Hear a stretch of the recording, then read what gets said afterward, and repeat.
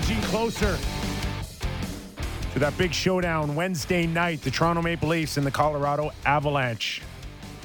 Finally, we had two hot teams playing at the same time, playing well at the same time. Nathan McKinnon back, too.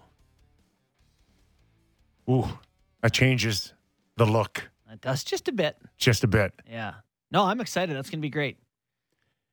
Peter Mrazek, full participant in practice today. That must excite you, Sammy. The depth?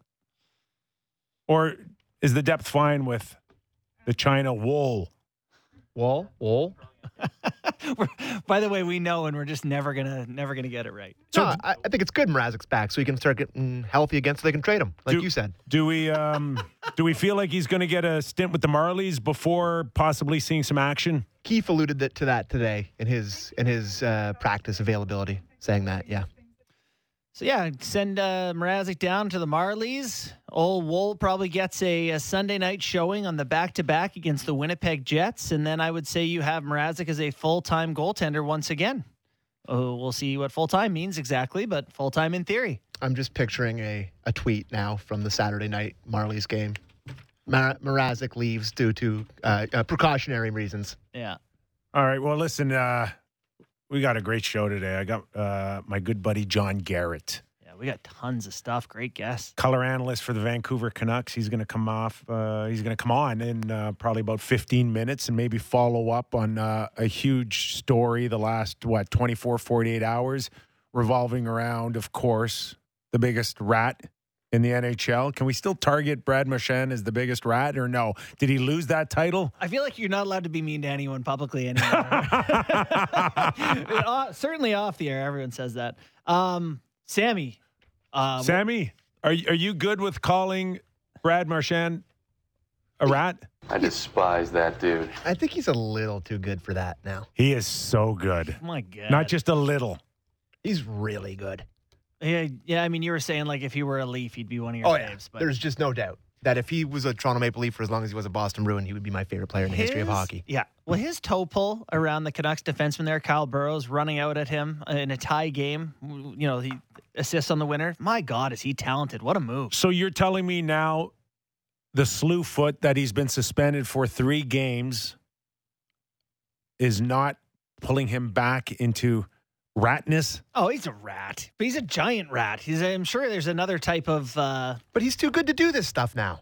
Like, why are you doing that? You're one of the best players in the league. Why are you still doing that? I mean, he had some moments, even that game against the Leafs, where he's still doing of his it. soul. I know. It's hard to explain, but part of what he has with that little screw loose is part of the reason why he's so good everywhere else.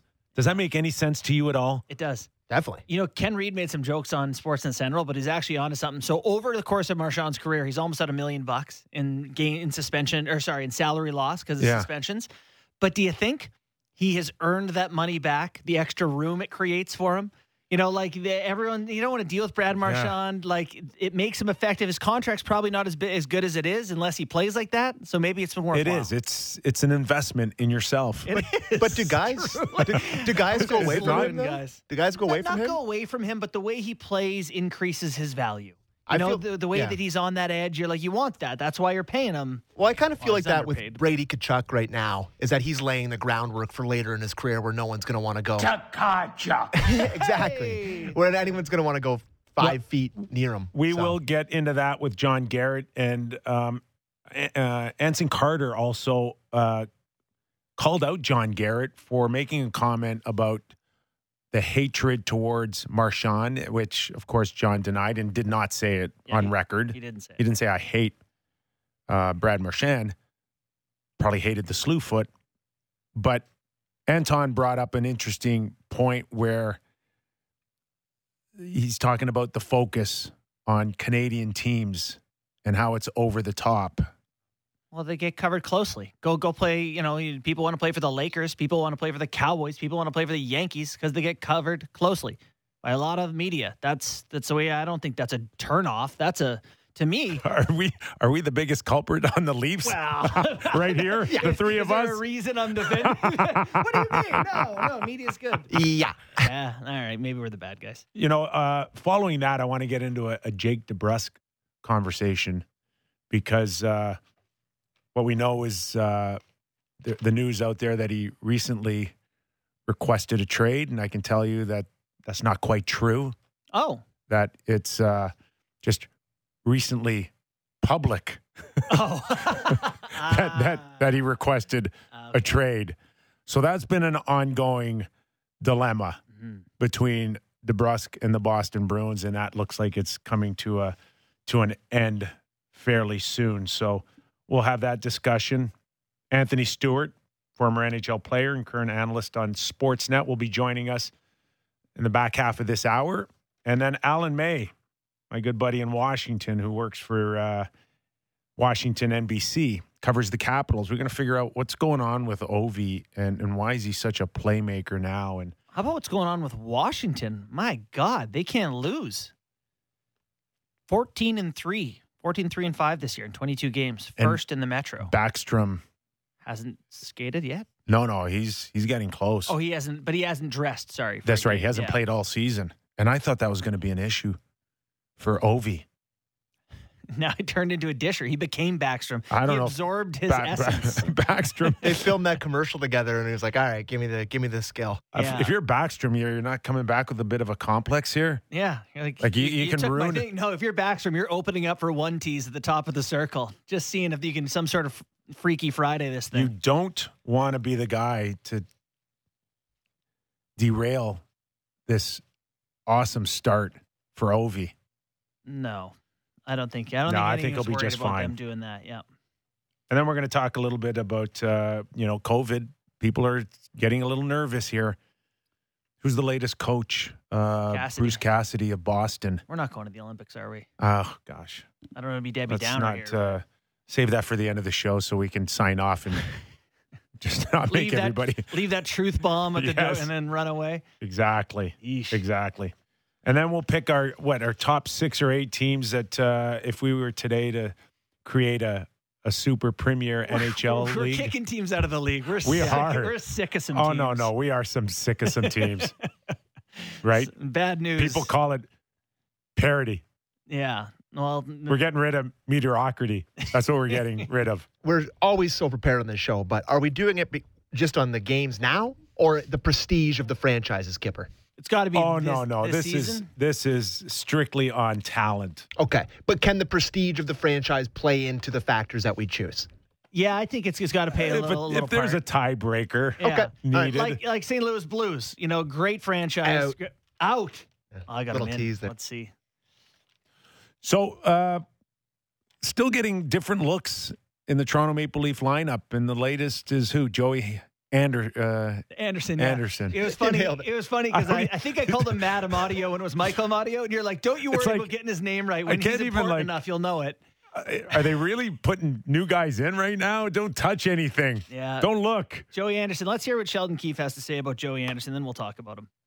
Joey's a guy that works extremely hard. He's a versatile player. He's got good defensive instincts, great work ethic. We think he can help on the penalty kill. We liked his camp. We'd like to start to the Marley season, and he's been up here a few times with us here now and has done well in our practices. We haven't gotten him into a game yet, but just think with Cash's absence in the lineup that getting another right winger in there helps us, and with his skill set that Joey has, I think it's a good fit. All right. And he's young too. I mean, he's 23 years old. It's not like even you're looking at an older veteran. There might be some upside here. Yeah, there's no rush to put him in, and Yeah. he could find a way in the next 12, 18 months to eventually be a good player at age 23, 24. I think so. The quick bio on him, right? He came across in the Andreas Janssen trade. He played 53 games for the Devils, 13 points. Here's what I got. My AHL scouting report for you, Kipper. Here's what you need to know. You won't love him if you're a fan, but you'll love him if you're a coach. That's the whole thing. You know exactly what that means, right? He works hard. He's in the right spots. He does the team things. He'll come away, from puck battles with it. Work hard. Yeah, every team needs some of those guys. Nice to have a young, hungry guy coming in. That's a pretty good scouting report. And he's going to play with Kempf. So, he's a guy who's going to play, D-zone, PK, that sort of thing. They're not going to put him on like an offensive line. The fourth line now is Richie with Spezza and Simmons, which they probably won't start a shift in the D-zone. Did you like that scouting report, Sammy? I did. Don't you have a little more for me? I have a lot more words. Let me have it. Do we want to go deep on the guy? I do. Let me have All it. right, He's fine. playing on the third line on the Toronto Maple Leafs tomorrow night. Let's All go. right. Really solid fundamentals. Has the ability to make plays, but a complete player overall. Can look dazzling, but has chosen to sort of morph into a coach's kind of guy. Crafty, not going to run anyone over, but comes away from battles with the puck. Yada, yada, yada. All right. Okay. I like that scouting report. Enjoys fishing in the off season. He does. Likes to wear tank tops. Likes fast cars and fast women. Who among us does not? So it seems from everything you've said there, it seems like a sort of, a Dollar Tree version of Andre Kasha. Guy that works hard, come away from a puck battle with the puck, I got to tell you, Dollar Tree Andre Kasha does not sound like a durable product. No, I agree. So, yeah, and I think, there's a conversation off of this here, but, the Kasha thing has happened now. Where, how many games in a row is this now? Is this 3 games or 2 games in a row? He practiced before the team today. There's no indication if he's going to be he's not playing tomorrow. Who knows for this weekend, but Might have to just dial it back a little bit. It's going to be tough to keep this guy healthy for the whole year. Well, especially if you've become pretty reliant on that third line for 12, 14 minutes a night. Mm-hmm. It's imperative that this line stays intact and they're healthy throughout at least going into April. We're a ways away. I mean, it's hard to believe that we're still in November, the way you feel about this hockey club from the start to where they are now. But it should come into the equation here on overall the rest, 3-4 months now. How do you spread this roster out? I like the fact that Anderson can come in or Clifford can come in and come out of the lineup. And, if we're talking about the defense, same thing. Mm-hmm. Like outside of Riley, TJ Brody, and Muzzin, there seems to be a feel like anybody could have the night off. I think Sheldon did mention that about maybe a little bit of a revolving door, but not to the extent where guys are getting pissed off. No, the internal competition is healthy. Exactly. I think you've bought yourself enough sort of, leeway in the standings where you don't have to necessarily ice your best roster every night. You can give guys a blow here and there so that they don't have to, run them into the ground. And maybe that's what they're doing with Kasha, precautionary. But here's something that caught my eye when we're talking about, guys in and out of the lineup and competition at the fringes. When Sheldon made that comment, you alluded to that there, Kipper. He talks about the defenseman. He goes, right now, there is Hall, Dermott, and Liljegren, and even Sandin a little bit involved in the mix of guys who may have to come out from time to time. Interesting that Hall's in that group, is it not? Maybe it's obvious. I still don't see him back to where we thought he was middle of last season, especially that Western trip. You didn't love him on that LA goal, hey? Well, which one are you talking about? Anaheim? No, Anaheim. Anaheim goal. Anaheim. Yeah, 12 minutes to go. I told you, in that situation, you're up 3 goals. Just you want to protect it, and you want to bring it home.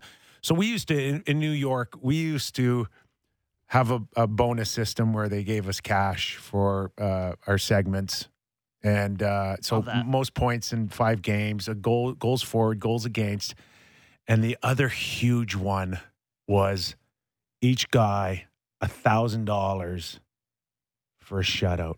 Ooh. So I'm telling you, there's some nights it was 5-6 nothing, and you got guys blocking shots with their face, okay, and they're like, the other team's looking at us going like, settle down, and we're like, no, they're looking for bonuses on the other side. Gino, yeah, U.S. money in an envelope. Wow, I love that, and it's like. No better motivator in life. Well, that was a really good motivator. But the other one, obviously, as I said, has to be, it's like a gift to Jack Campbell. For what he's done for you. So just to bring it full circle, yeah, I didn't like Hull in front of the net. Do you care that he has no points? He had 20 points in 55 games last year. He says 0 points. Yeah, doesn't bother me. Don't care. No, don't care, and I don't care if Austin Matthews ends up with 30 goals or 32 goals or not even close to You're the out league of your leaders. gourd with Okay? that. I'm just telling you, nonsense. I don't care. No, I don't care. I don't think he's going to end up with just 30 or 35. Yeah, you might care I if it starts just to look don't like care. you want him to D up. It just really has to be about being the biggest threat on the ice April on. You know what kills me is I bet if Austin Matthews is like my one goal this year is to win a Selke, I bet he'd be the best, the best player. Maybe not Connor McDavid, but I bet he'd be the best version of himself.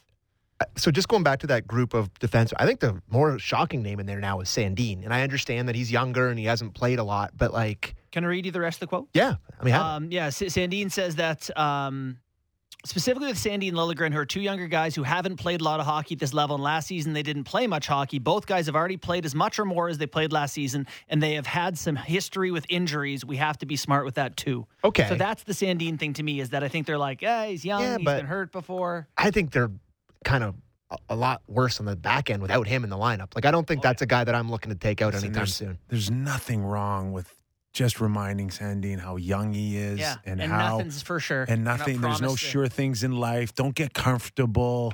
If you take your foot off the pedal, we will take you out. Mm-hmm. I think it's fantastic. Yeah, you run that line between what's like an emotional manipulation and what's like motivating. Just straight motivation. And it's just the truth. It is the truth.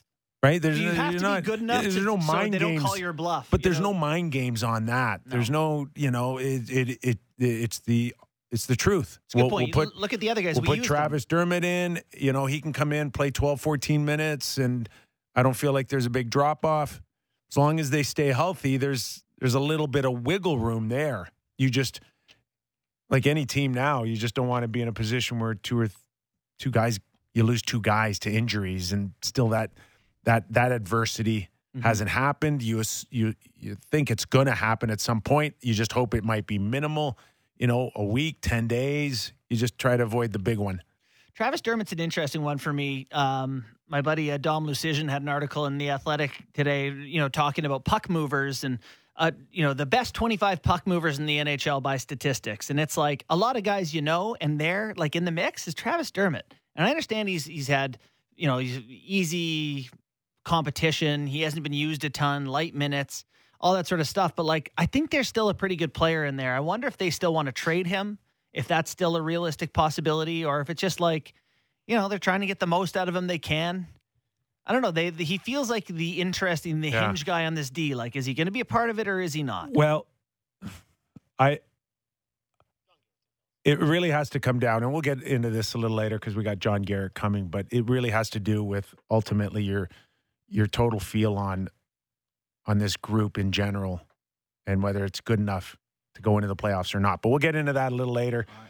Joining me now, a good friend over the years, and now he is in a huge media feud with Anson Carter. I love it. Just to give it some context here, this, of course, is stemming from your call against the Bruins with Brad Marchand and his slew foot. And ultimately what Anson Carter said was a game analyst mentioned that he had hatred on Brad Marchand, and certainly we know that that's not true. John Garrett. Oh, man. Well, hey, Kipper, you've known me long enough that hate, I don't like. I always say that. And I taught my kids, I taught my grandkids, okay, you don't like something, but you don't hate it. Hate is that ultimate word for me. So I definitely didn't say hate. I don't like the way he plays sometimes. We ran a full-page board comparing Brad Marchand to Connor McDavid, Draisaitl, and Ovechkin. Most points and all this kind of stuff. And he was first star in the game. There was no doubt about that. But early in the game, he does, what's that, his seventh suspension? He's paid over $1 million, well, not over, but very close, $916,000 in fines in his career. And I said, and the Boston show wasn't going to show the replay of the slew foot. So I buzzed down back to our producer in Toronto that Jeff jeered at, and Jeff, oh yeah, we can do that because we had a couple of cameras on our own, so we ran the replay, and it was easy to see that it was. I don't know why the referees didn't call it, and I think that's part of the 3-game suspension. When the Department of Player Safety, did you notice that, Kipper, that they said usually it's taken care of by the in-game officials? Mm-hmm. Yes. Yeah, so there was no penalty. And Marchand goes on to really drive Boston to the win.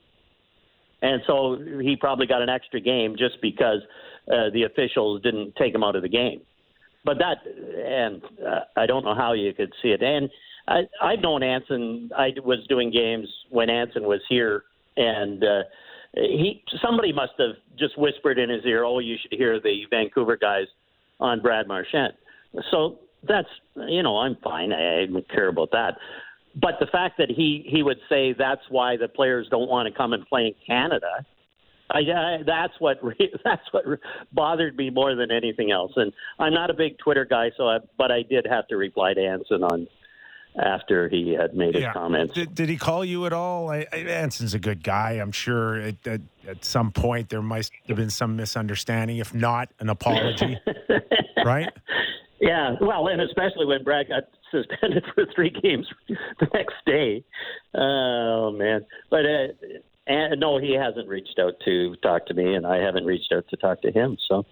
John, what in terms of Marchand's game, do you think that little edge, and I know calling an edge is charitable, it's probably a little, a little cheaper than that, but do you think that it is a value add to his game or something that takes away from his game? Because I know a lot of players and coaches see that style of play and go, God, I wish we had someone like that. But at the same time, 7 suspensions, yikes. Yeah, and Nazem Kadri is in that same kind of category to me. A really good player, but doesn't and Brad Marchand is a little better than Nazem. Nazem doesn't pick his spots as well as Brad Marchand this time of year, so he gets suspended for games. It's not like Kadri does in the playoffs. You get Mark Scheifele last year in the playoffs. Why did Winnipeg lose 4 straight to the Oilers? Well, they didn't have Mark Scheifele, and Brad I like the way he plays because he's so talented. Sees the ice so well. For a little guy, protects the puck so well. He and Bergeron play so well together. But that edge, and you call it that edge, and we talked about it on the broadcast, how he plays right on the line. And he had a couple more hits in that game that were just borderline. He hit Ekman Larsson again behind the net that almost a boarding call. He hit Tucker Pullman, almost a headshot. That's the way he plays. And he's one of those guys, and Kipper, you've played with a lot of guys that great to play with, but lousy to play against. And you'd love to have him on your team. Yeah, there's no question that he is right there amongst the best players in history that could fall under that umbrella for sure. Just to touch base a little bit more on Anson Carter's comment, which, includes you, but includes all of us here in Canada. The Canadian media, he grouped us all together. So he painted a pretty wide brush there, didn't he? When he said that the Canadian media, the Canadian media is always personal, and we Canadian fans wonder why players don't want to play in Canada. And yes, I get his point that we are critical, that we will cover it like we do on this show for 2 hours a day. And maybe because the coverage isn't there in the U.S., that players feel more comfortable because it's not like that. But, John, personal, I don't get personal. No, I don't get personal either. And I agree with you that it's different in Canada because we're more passionate about hockey. And playing in Columbus, Anson goes down to play in Columbus. And what's the main dog in Columbus? Well, Ohio State. College football is way ahead of hockey. And you go around, and every city has a Major League Baseball team, a NFL team, and in Canada, it's okay, the NHL, and everybody's so passionate, everybody plays, everybody talks about it. And I agree, it's not, I don't think there's many media people that get personal. They criticize the way you play, but they don't get into the families and off ice and all that kind of stuff, at least not very often. So, John, other than this, how are things in Vancouver? It's pouring rain again today. I feel so sorry for the people in Abbotsford and the floods, and it's pouring rain again today. Is it pouring on the general manager and the coach, or has that subsided a little bit? Because I get this sense, John, that if something was going to happen, it would have happened by now.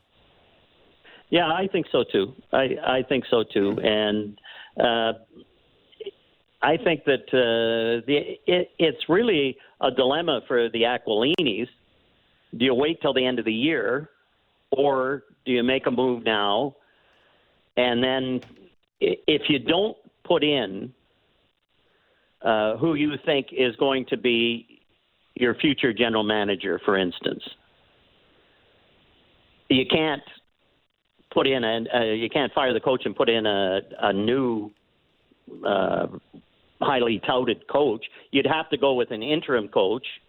And if you got rid of the general manager and didn't hire who you think, like a Jeff Gorton, like the Montreal Canadiens did, if you didn't do that, then you'd have to hire an interim general manager, because you don't want the draft and all that kind of stuff, building for the future. You'd want right at the end of the season. If you're going to wait till the end of the season, if you're looking around and you've got somebody in mind, then you could let them know or whatever.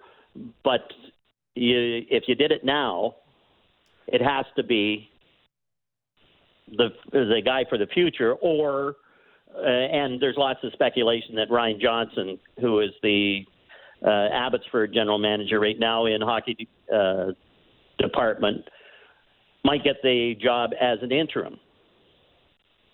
And then Brad Shaw would just be the interim coach. But I think it's to the point now where Travis has been here for a while, Jim Benning's been here for a while, and now it's success on the ice. And unfortunately for the Canucks, they just haven't been able to get things together. They haven't been able to play as well as a team as I thought they might be able to. And now their deficiencies are showing more on a nightly basis, and they need Thatcher Demko almost every night. Look at the game last night. It's 2-1, and they can't get it out of their own zone, and then Thatcher has to make a dazzling save to save the win. So how much of this Canucks team is salvageable? And I shouldn't even go with the roster necessarily. I want to know if the season is salvageable first, and if it's not salvageable, then what do you do? Which players do you think are a conversation to be moved out? Salvageable. There's the word. Can you make the playoffs? They're 9 points back. Let's have it. Okay, yeah. Let's have a definition of salvageable. Okay, a playoff race. Playoffs. If you think, what do you think? 93 points for the playoffs? Sounds right. Okay. How many more points will they need? They need 40 more wins, I'd say. Yeesh. Yeah. That gets you to 96, yeah. Yeah, okay. And how many games you got left? 60. 59, actually. Yeah, that's 59. So you'd have to win 40 out of 59. So the salvageable is if you could say, if they start to play better and Elias Pettersson gets going and Brock Besser gets going and Bo Horvat gets going and a little bit more offensively, salvageable if they end up with 80 points or 88, 80 to 88 points. Is that salvageable? Or is that just, okay, we missed the playoffs again and we have to make some major moves? What is going on with Pettersson? He got the power play goal, 11 minutes, 12 minutes. Travis Green cannot play him 5-on-5 all of a sudden. Like, how shocked are you that we watched a guy the last few years that could almost remind us of a little bit of Pavel Datsyuk, and now it's this. Yeah, you know what? He was Rookie of the Year, so I'm cutting him a little slack. But remember when Nylander held out and came back and he had that awful year? Mm-hmm. And everybody was talking about, and now he's pretty good. And Elias, okay, missed 30 games or whatever he missed last year, missed almost the second half, and then held out this year, comes camp. Travis has played him, and I know the ice time now is down, but he's played over 20 minutes 9 times this year. And Travis has tried. And, Nick, you know what it's like now as a coach. What do? You sit down and you talk to him, but the only hammer that you have, the management is paying him, $7 million, 7.6 or something. The only hammer you have is the ice time. That's the only motivational tool after you've used all your meetings and your video and all those other things. The only way that you can get the players' attention is to ice time and who you're playing with, and that goes hand in hand with the ice time. So clearly there's no season to, real playoff hopes to be salvaged. So is it cruel to keep trotting out Travis Green? I understand the concept of it's not as easy as finding a guy and what do you do after that, but it doesn't seem fair to the players or the coach or anyone if this is not part of the intended plan going forward. Is that fair?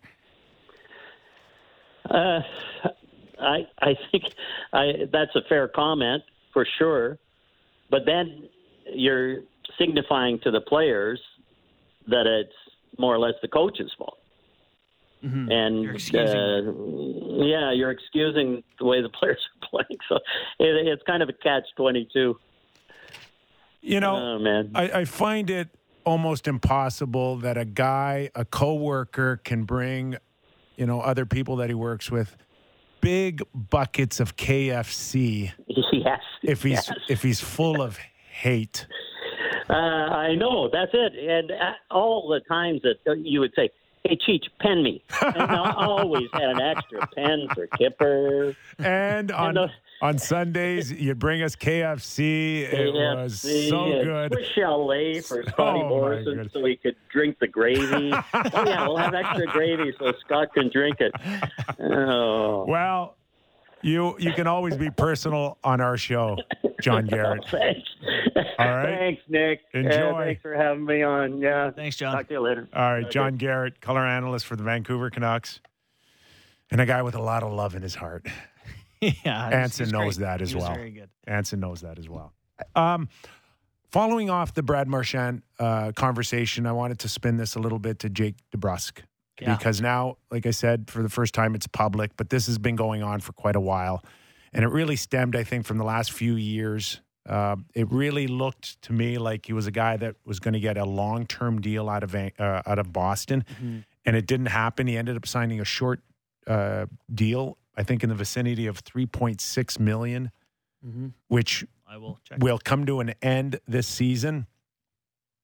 And it's very seldom that you get news like this out of the Boston Bruins where someone's publicly coming out and leaking the information that a trade request. But I think it's run its course. Yeah. And there's some interest there. And I just tweeted out earlier that I've heard already Calgary, Edmonton, Carolina, St. Louis, all would have interest. Possibly the Vancouver Canucks if they want to, keep moving forward here. But here's a guy that's in his mid-20s who's got some good mileage and has scored some big goals in the playoffs. He's buried the Leafs, this guy.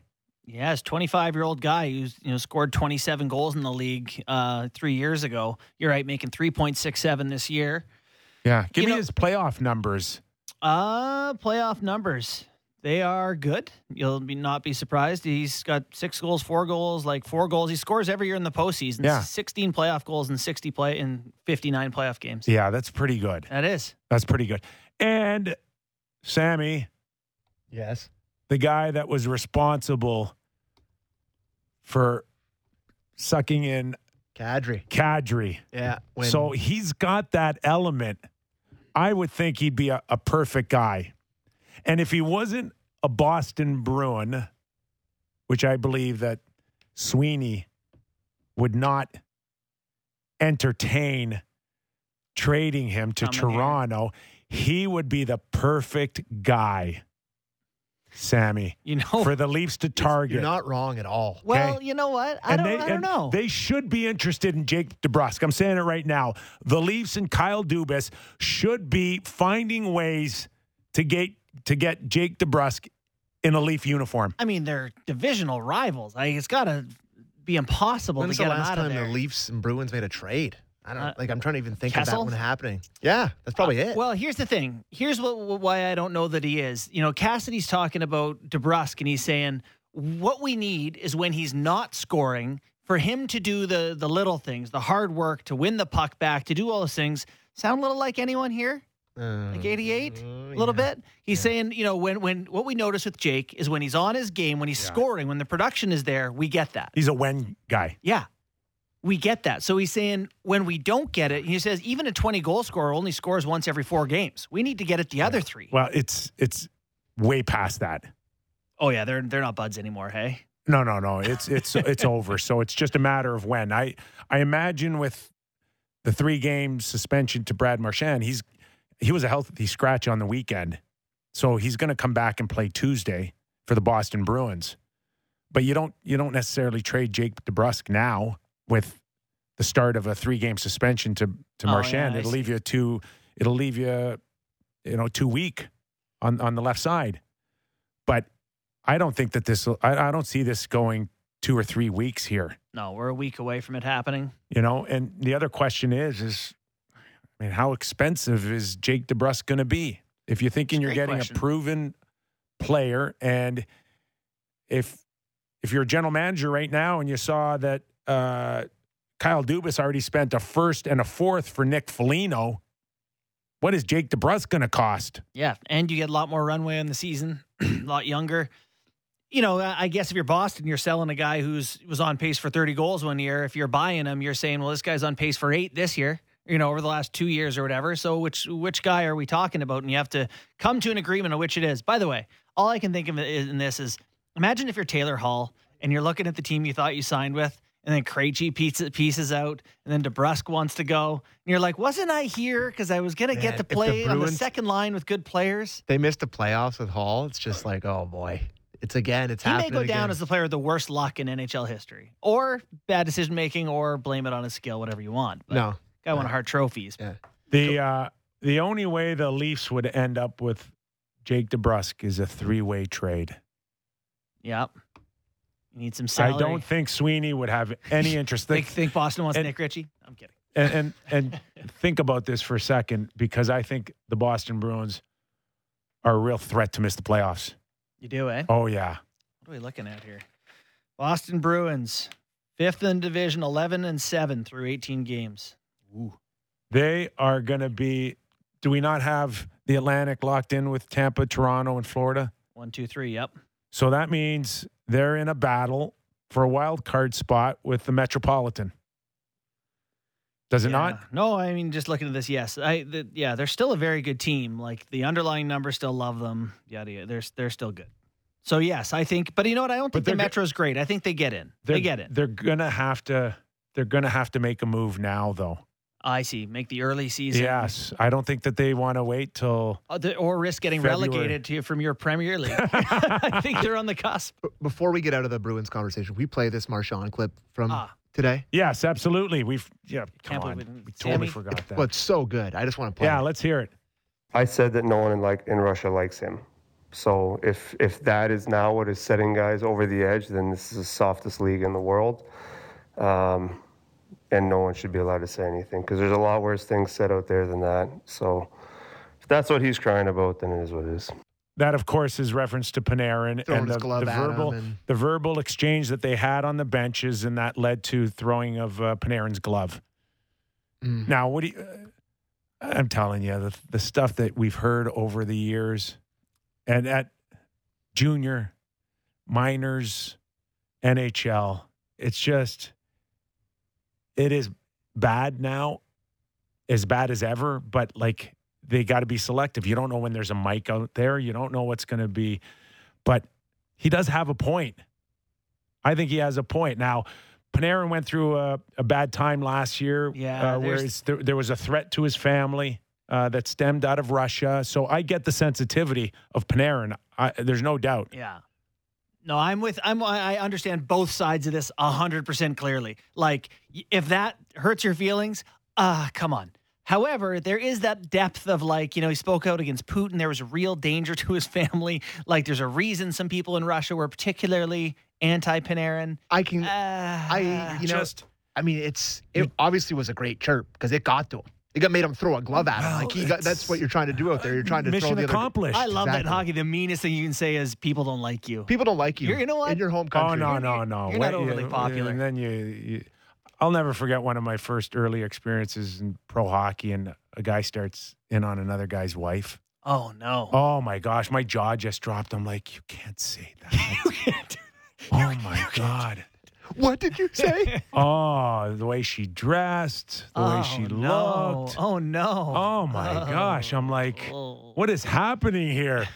Another level stuff. My all-time fave, just listening to mic'd up sessions, is Brad Richards telling, like, Tom Sestito, like, this is fantasy camp for you. Yeah. Like, look, I love it. Look around. I could watch any 5 to 10 minute long YouTube video of guys chirping each other on the bench. And then we have the Leafs being like, oh, I love you, brother. Oh, I love you, Johnny. Good job. No hate. That's a big one. That's a big one. No hate on the Toronto Maple Leafs. So, Kipper, could you imagine, like, if you heard I was talking trash about you behind your back, like, bad guy would be devastating, would it not? oh, that's the worst. If I was like, yeah, Bourne says Kipper's a bad guy. Just a bad guy is the worst thing someone could say about me. I would be, honestly, you could say Bad guy. anything else. And just the opposite. What's the best thing you can say about somebody? He's a good guy. Oh, good guy. He's good. Oh, he's a good He's guy. good. Yeah. Oh, no. Ben So- Nicholson Smith, good good guy. guy. You could Ben. Oh, yeah, you we're did good a guy. good guide before the show. So, yeah, thanks. The West End weapon, Ben Nicholson Smith. If there's a weakness somewhere, you can get under a guy's skin, throw him off a little bit. I'm all for it. Yeah, but I get the other side of it too. Like he thinks about his family, thinks about Putin. He's speaking out against the guy that's got some bad. I don't know. You think, But, like, you well, think that's the Marchand? You think Marchand really cares? No, Well, and also he that's absolutely does really- not care. Hey, And I'm also, here to win. It's the type of thing Marchand can claim to not know about in depth, and also be like kind of aware enough. He to might care. not be though. Not care. Not care is the answer. Not care. I would actually like to hear him asked. Was that related to the true depth of this? Or? Maybe he's just a dumbo. And he's like, no one likes you in your home country. Well, 'cause not that's even the thing thinking you it. say too on the ice. You got 2 seconds to say something. It's an art, though. Like, honestly, to be able to go out there and say something sharp when you're sucking down wind and tired from playing hockey and being able to say something sharp is it's a skill. It is. It And really is. it's just it's a knee-jerk reaction. The glove. Oh, he's just Bro. mad. Yeah, he's Just tired it- and mad. the little brother move. by the the time ultimate it- little brother response. by the time it left his hand, I'm sure he said, maybe not the best decision. The second it left his hand, he's like, oh, that was dumb. I look like an idiot. All right. On that, we'll take it to break here. Anthony Stewart coming up, and we'll find out if he ever threw a glove at anybody, if he ever bit anybody. Let's ask all those. All after the break. You're listening to Real Kipper and Bourne. The code word for today's episode to text 590-590 to qualify for your shot to win Leafs Blue Jackets tickets on December 7th is Line A.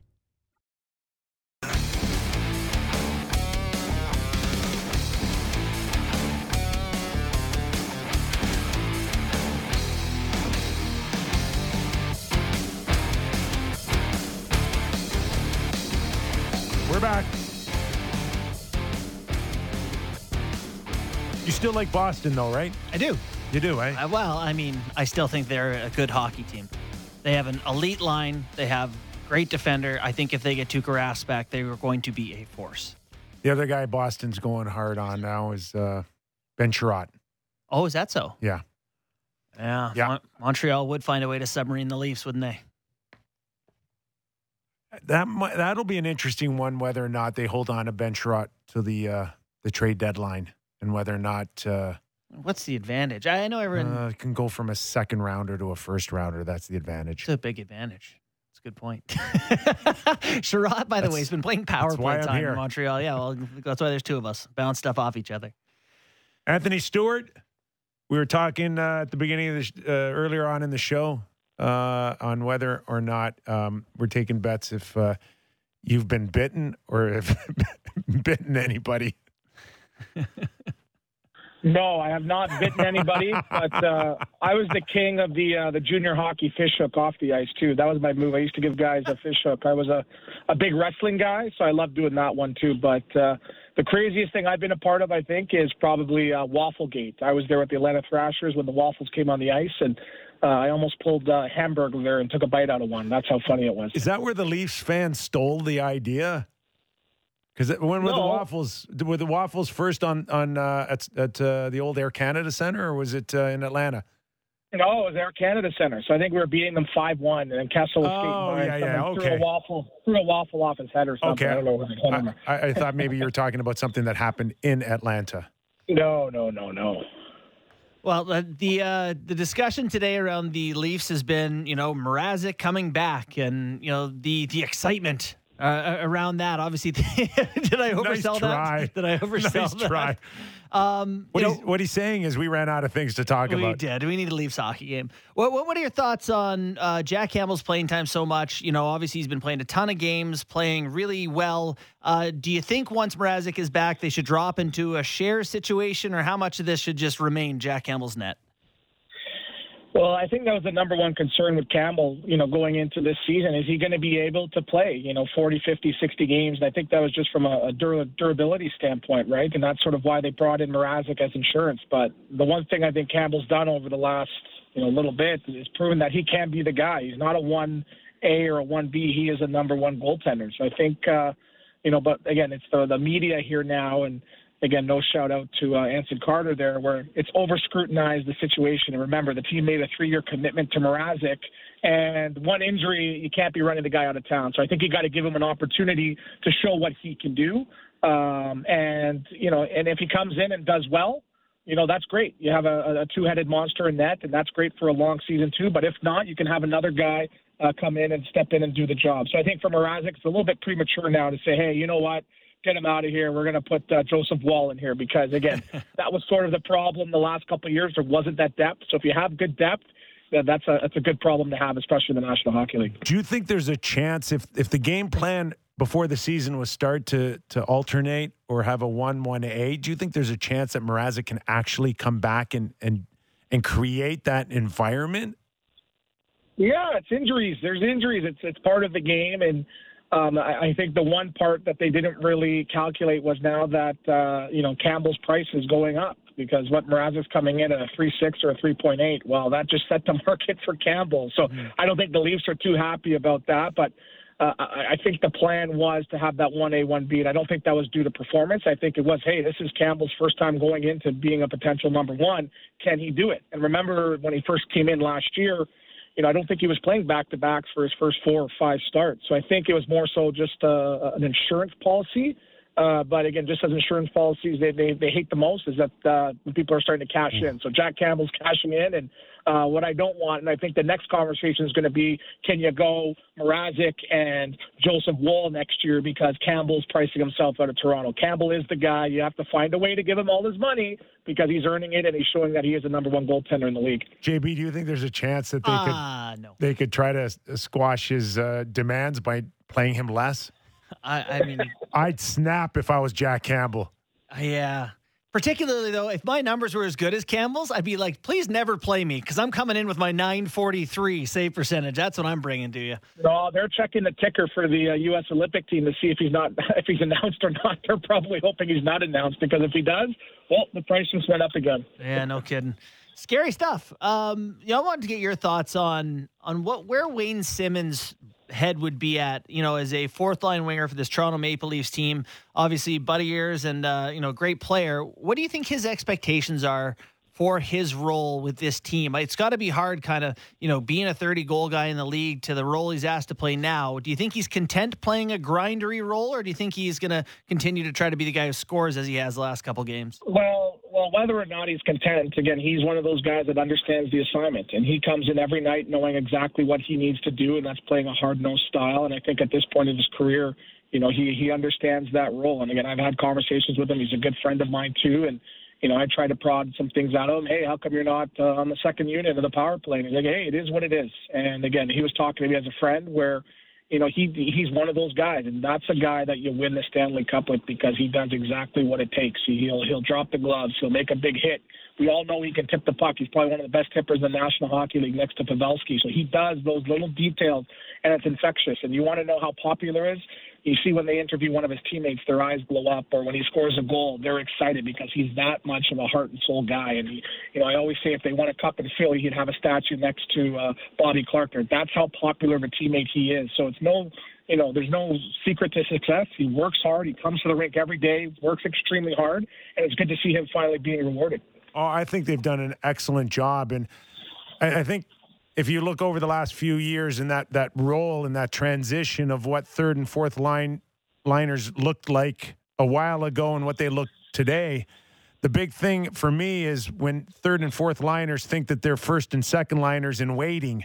And I think now that they've adapted that role, Simmons and Spezza have gone to another level in terms of, playing like you want to be that guy to continue the momentum or have a good forecheck and not necessarily worry about your numbers. And Spezza made a reference to that last week, that don't judge us now on numbers. And really, that's all they've been judged on since they've probably first put on skates at 7 years of age is the numbers. That's a hard pill to swallow for these guys, but it seems like they've embraced it the last few weeks.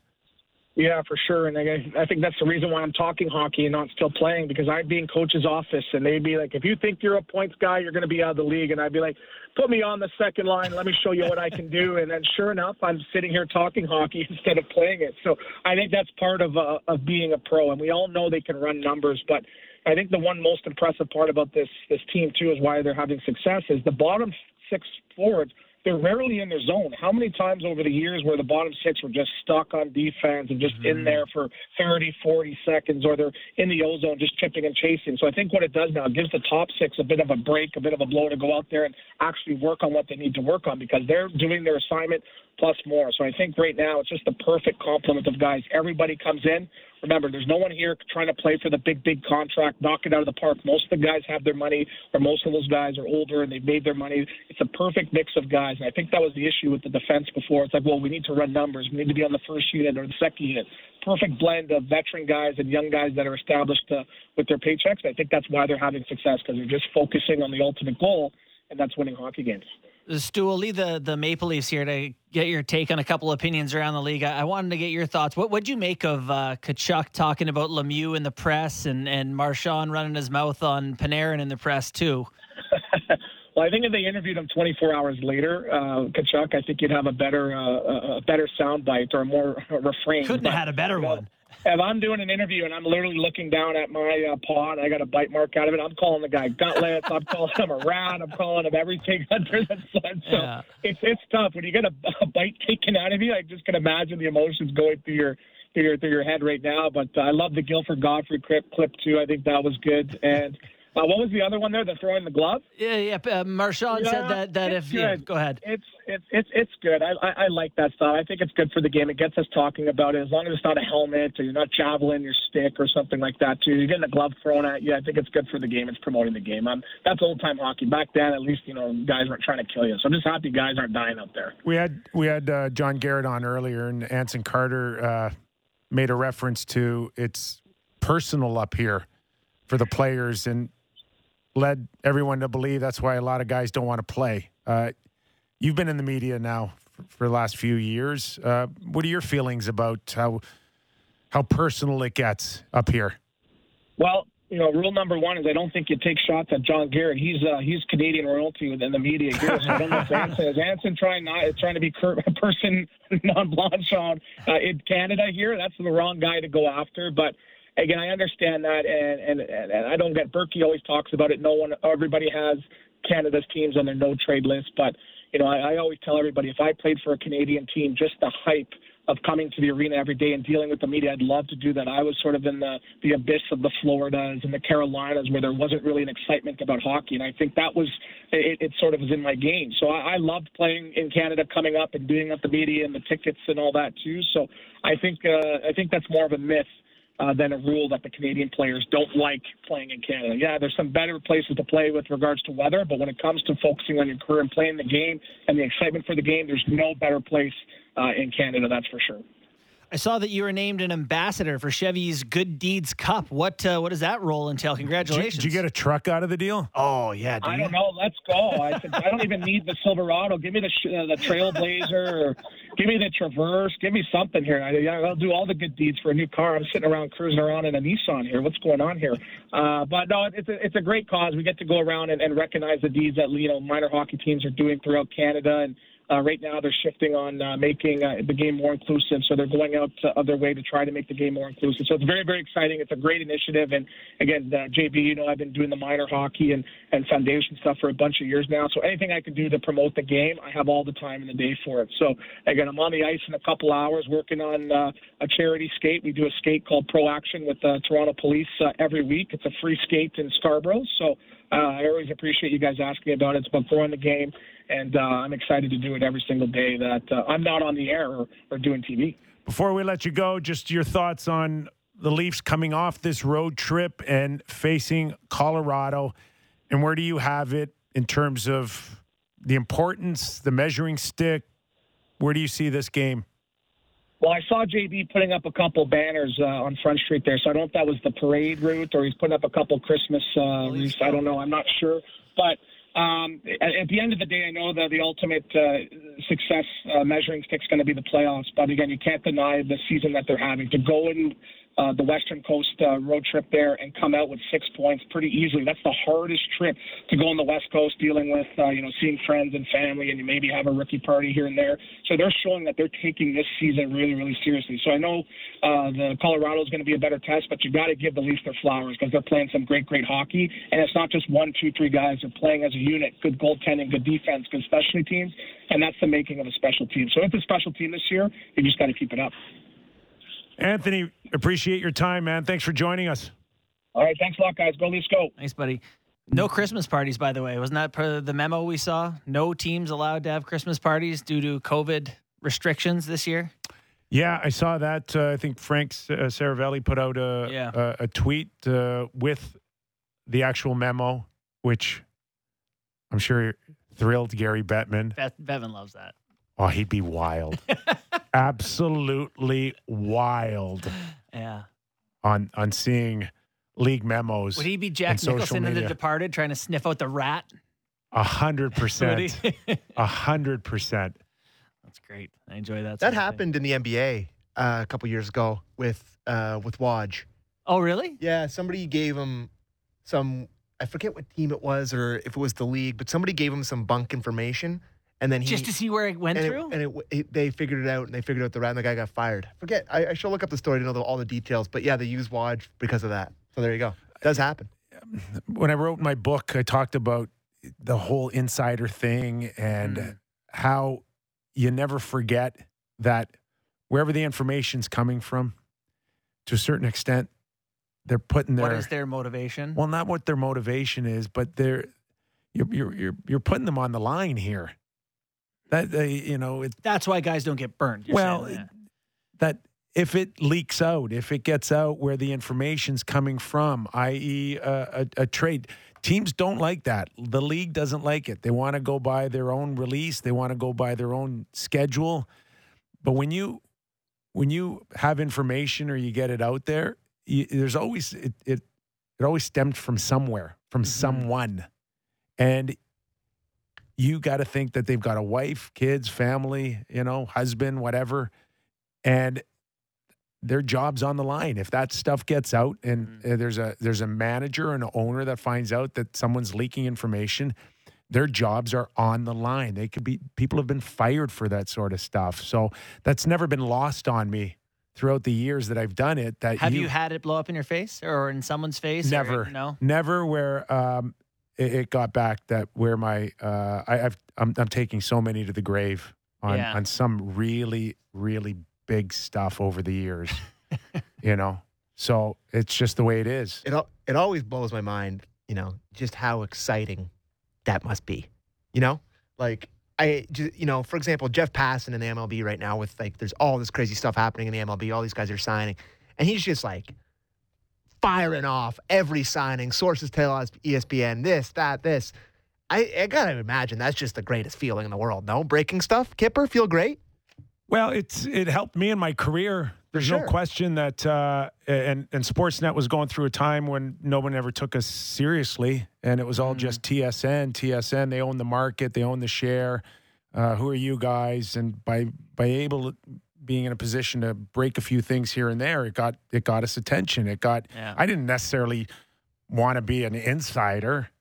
I mean, it's tough. Yeah. I feel for Elliot, and there's some days when I've sat beside Elliot and you listen to somebody chew him out for leaking stuff, and I'm like, Elliot, tell him you're going to knock his teeth out if he calls you one more time. But Elliot, he's the nicest guy in the world. Yeah. But sometimes you just deal with it. I had an interesting look at this when I went from the media to the Marlies, because we had, obviously a lot of big names. It was Nylander, Hyman, Kapanen, Connor Brown, and, on and on.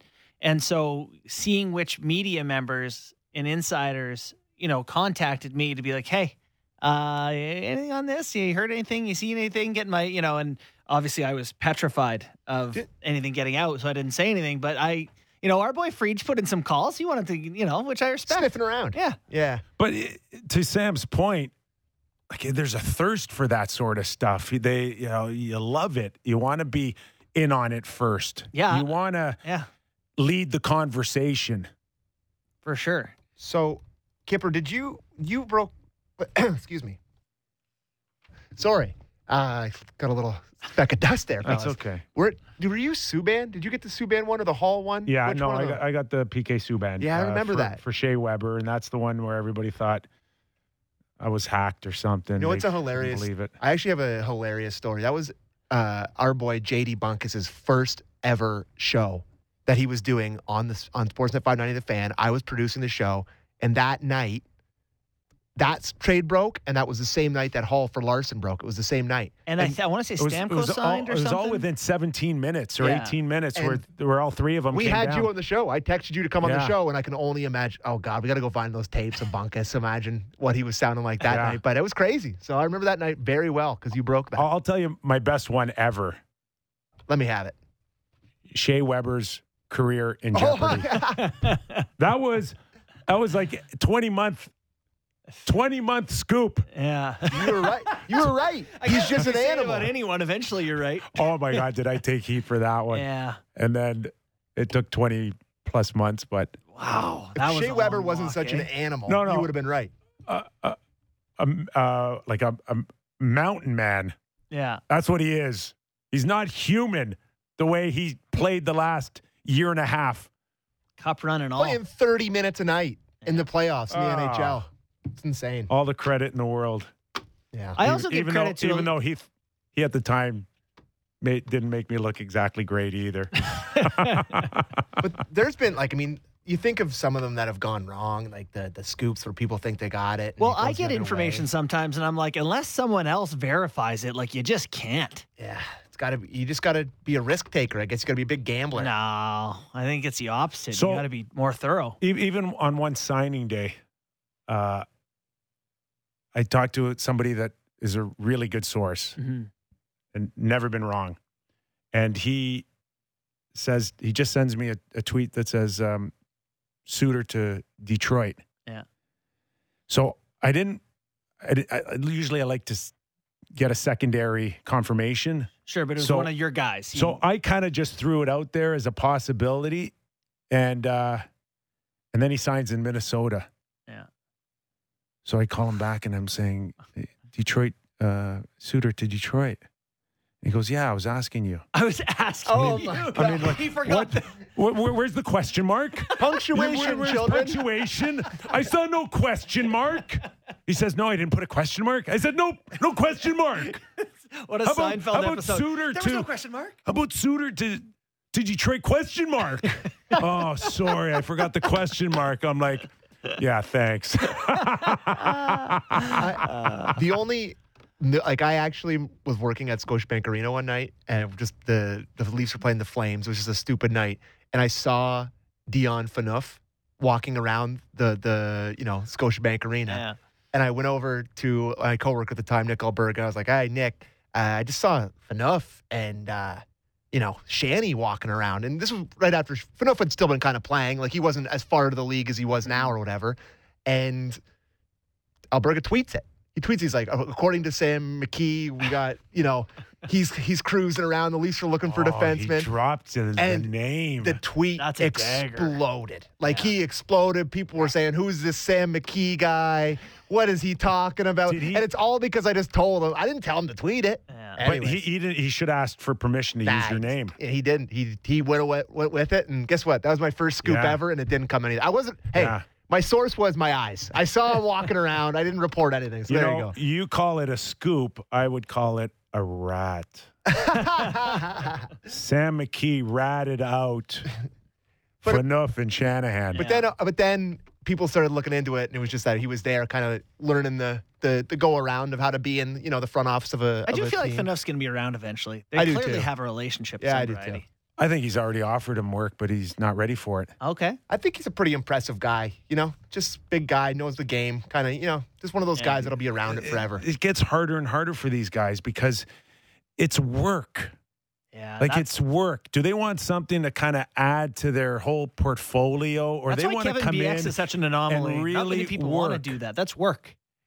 It's How many guys that have made big money? What's he made? $40 million? Well, that's the thing is most guys who've made $40 million are like how much do every you think- Saturday. Hey, you want to give up your weekends? What are you nuts with $40 million? Yeah. How much do you think Phaneuf made? I don't know. Between him and his wife? 60? I don't know. Between $85 million. hey, between him and his wife, maybe worth $200 million. Yeah. I don't think he needs to. Okay. Yeah.